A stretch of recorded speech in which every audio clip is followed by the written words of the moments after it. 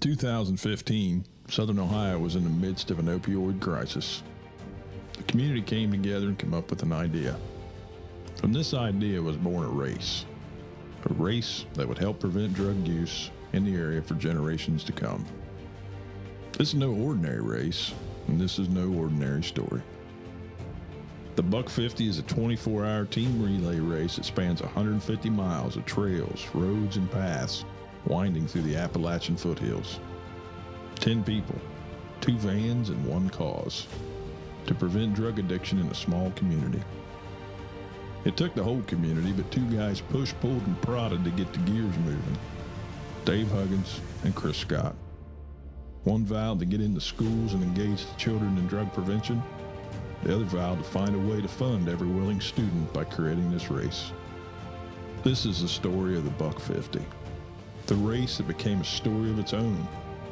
And with that, many other unforeseen stories came to life.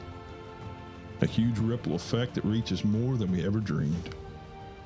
One race, one cause, one podcast.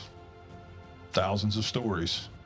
This is Running Off at the Mouth, the Buck 50 podcast, with your hosts, Dave Huggins and Chris Scott. So I'm downtown having lunch the other day, and I look over, and thankfully she was seated, and I could see her face and the mask wearing on.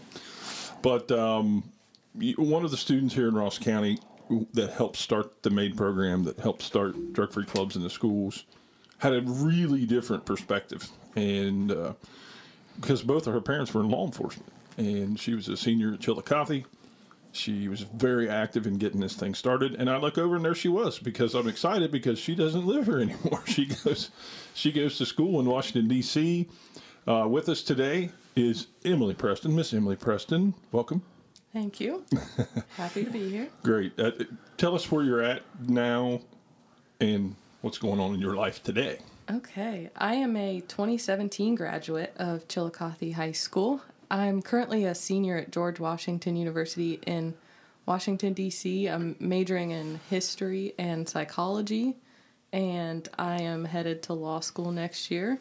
Just don't ask me where yet because I haven't decided. That's it. I'm glad I didn't intro you because I would have said, here's Emily Preston. She's a junior at Georgetown University in Washington, D.C., but she's a senior at George Washington. Yes. Well, I wanted to bring Emily in to talk to us and just to give you a small perspective on, and I wanted to get Emily's take. I haven't talked to her before now. We haven't said, hey, Emily, here's what I want you to say or do. She had no idea. Literally, she walked in today. And I took her back here in the podcast room, and she's like, oh, we're talking? I'm like, oh, I think I told you that, but sometimes I talk. Imagine that. There were details missing in the beginning of the story. Well, Mr. Chris Scott. Anyway, we got her in here. She tried to run, and we captivated her, locked her in the podcast booth. So I really wanted to just reflect a little bit on where we were and how we started drug-free clubs and what you thought that meant to the kids at the time, and why do you think it worked so well? Yeah, so I remember all of you coming to us just as like that first group of ambassadors in kind of the summer before my senior year of high school into the fall of my senior year, and you guys said, like, we want to, the theme was take our town back, and I think that resonated with a lot of us because we all grew up here. Most of our parents grew up here, and so we had kind of seen what it had done to our city and just the livelihood of the city and all the people living there. And in my case in particular, like you said, both my parents were law enforcement officers. My mom's retired now, but they would just come home with these horror stories, and it kind of hit you in the heart a little bit. And I think to us, we really didn't have any idea kind of what we were creating. We didn't know it was going to be this big thing that has lasted this, it's been 5 years, I think. Yeah, when you talk about the stories that you were hearing at home, how many years was that going on before you really started to feel like it was a heavy problem in the community? I think it had been going on for a while, but I don't think it really resonated with me until I was old enough to understand. So I think toward my 8th grade year into high school, that's when it really start, because then you're out there in the high school. And started in 8th grade was when I kind of began to notice it. I graduated from Bishop Flaget School, so I wasn't really, I don't know, we're kind of not necessarily sheltered there, but it's a smaller group of kids. You're not really out there in the community. So when you go to high school, it's kind of eye-opening. You get all of these stories and a different kind of group of kids that you're with, and you really see what's actually going on in the community, kind of the... Yeah, Bishop Flaget is a local private Catholic school, so that's where she went to elementary and junior high, right? Yeah. So you got at Chillicothe, you went into the public school, you got into the big... I mean, for our area, Chillicothe is a bigger school. Yeah, definitely. It's a city school. So what was your... I mean, that's kind of when it hit you. Yeah, and I had 2 older siblings who went to Chillicothe, so I got a little bit of a taste, but you don't really realize it until you're there watching it for yourself and kind of how these kids are living every day. When you say living every day, do you think they're the things that are going on personal or things that are going on at home? Both, personally, and because I'm very fortunate. My parents were wonderful. We had a great upbringing, but not every kid has that. They don't have the means to. So I remember walking into the room that day for that Spike TV shoot. And to give you some background on that Spike TV, and we'll put the link up on the Buck 50 website and on our social media pages so you can watch that outtake. Or it's not an outtake, it's a Spike TV extra. They filmed the Missing Women documentary here. Joe Berlinger, who is an Academy Award nominated documentarian. He did My Brother's Keeper and Metallica. Filmed in Chillicothe for like 2 years. So they're getting ready to leave. Terry Minnie, who was kind of over part of the rehabilitation part, who has a huge passion for the prevention. It was the Buck 50 thing they started hearing about, because they were here the weekend of the Buck 50, and they're like, well, what is this? We keep hearing about it. And then that's when they said, well, that's the program that funds our drug prevention efforts with the MAID program. And then they very quickly made some connections with you and decided to sit down and talk about their last day what of filming. is this, because this sounds like something that everybody wants to be a part of and is needed. Their last day of filming, and we brought these kids together in that room, and before we didn't prep. I mean, it's like today, Emily's not prepped. She just come in. I do this to Emily 5, 6 years later here. Emily, come on in, sit down. Okay, you're going to talk. So we did that, and it was just tell me what you remember about that day, I guess. I just remember we all walked in, and I wasn't sure who all was going to be there. I don't think anyone else was either. But when we started to sit down and kind of talk, it became really poignant because it wasn't just kids from one particular school. There were 4 or 5 schools represented, and to kind of hear all those stories combining and just everyone sharing their experiences was really neat. You said something earlier, Emily, about when you started to know or recognize that this was a problem. Part of it was high school, and then part of it, where your parents talking about the drug problem. But I think for me, one of the missing women thing is what shook me up when I started to hear that, and then I also kind of started to feel this pressure from outside media talking about Chillicothe in a very negative way, and kind of like you're saying, like you've grown up here, your parents are from here. You know and you love this community, and it's brought you so much joy. And then there's these outsiders who are coming in and saying, what's a terrible place to live? There's drugs, and it's unsafe, and it's all this and that. That was one of those feelings for me that shook me up and really wanted to get involved at that point. Mm-hmm. So talk about, we had a rally. I remember as we're planning this program out, we had a meeting, and Sandy Murray, a local police officer, says, why don't we have a rally? And this is before we ever have one kid enrolled in the program. So having a rally was a hard thing for me to think about. But then that enrollment started to happen, and we started getting all these kids. And next thing you know, we've got 1,500 kids in our first year, and we have this rally. So walk us through, for you guys as a inaugural member, what that day was like in November. It was, I can't even describe it. I wish I had a little video camera kind of attached to my head. kind of most touching moment that I remember. All of the ambassadors were standing in the gym at Chillicothe High School. We were all lined up, and we were just watching all of these kids pour into the gym, like by the hundreds.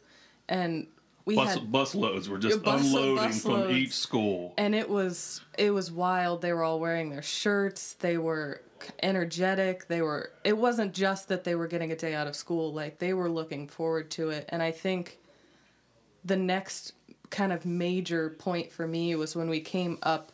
We all had the sign. We were carrying the sign, and we came up out of Yaktangi Park on the way toward the courthouse, and just the sound, the energy, all these people and all these adults had lined the street. And I think it's when an adult does it, I think yes, it's kind of, it's gripping, but when there's hundreds of kids walking, holding signs, chanting, cheering, I think the community really took notice of that.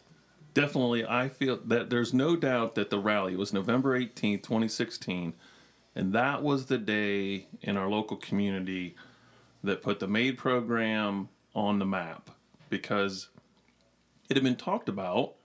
You know, the local paper covered some things. Many people in the community were talking about it. Kiwanis, Lions, Rotary clubs, different things like that. But when you see 1,500 kids marching in unison together and shouting about being drug-free, that gymnasium, like you said, when those kids were coming into the gym, I actually know that Hatton Memorial Gymnasium at Chillicothe High School holds 1,534 kids. That is the occupancy sign that you will see. I think it's on the mezzanine of the second level behind the bench. And I remember that because I saw it that day, and I thought, we're going to fill this place up. And, each school came in, they filed in, they filled in their section. But like you said, everyone had the same shirt on. Exactly. I mean, it was... You didn't know who was from which school. We were all there kind of together. That's the part, and I think that's where the beauty of the program that we have is, there's 8 different high schools, but all kids are equal in this thing. Yeah. Do you think that the size of that helped with the enrollment, or what was it that drove kids to join the program, you think, initially? I think initially, I don't even think I know they have an incentive program, but I really don't think that was it. I think it was just the kids wanting to be involved in something that involved their entire community. So it was the big effort of all these schools doing it together, and it was them basically wanting to do the right thing. Like I think that's one thing that I've kind of taken away as time has gone by, and now I talk to a lot of different communities, and it's like, if you don't give your high school students an avenue and a path to join a program like this, you're basically leaving them out there on their own to make the decisions that comes forth whenever they are. But if we're giving these kids an opportunity to make a decision that I want to live a drug-free lifestyle before it ever happens, that's when I feel like we start to create this game changer now of multiple kids, multiple schools, and such a high percentage of enrollment. And I think for me personally, and probably for a few of the other ambassadors, being seniors at the time, I already knew that I was going to college out of state. I wasn't going to be in Ohio. And so I think a major thing for me was just to, it sounds cheesy, but leave the community a little better than it was before we were here. I think that's perfect. I know that you're really good friends with Selena Morris. Yes, yep. I'm still good friends with Selena Morris. Yeah, and I think it was about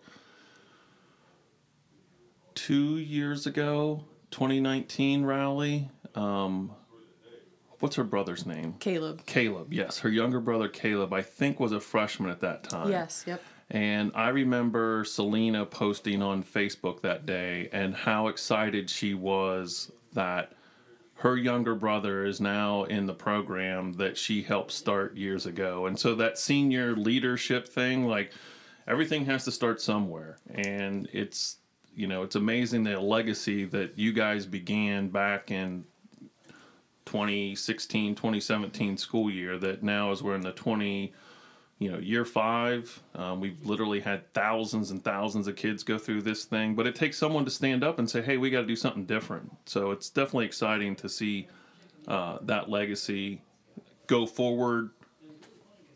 And I think it was my sophomore year of college, you had kind of called me and asked me to write a kind of a reflective article about starting and that was 2 years ago even. So I think it was interesting for me to reflect on kind of what we had started and how it had gotten to 2019. It was the same year. And it's kind of like Selena, to see my little brother, Scotty, be able to participate and kind of all of these kids just be able to partake in this program that does so much for the community.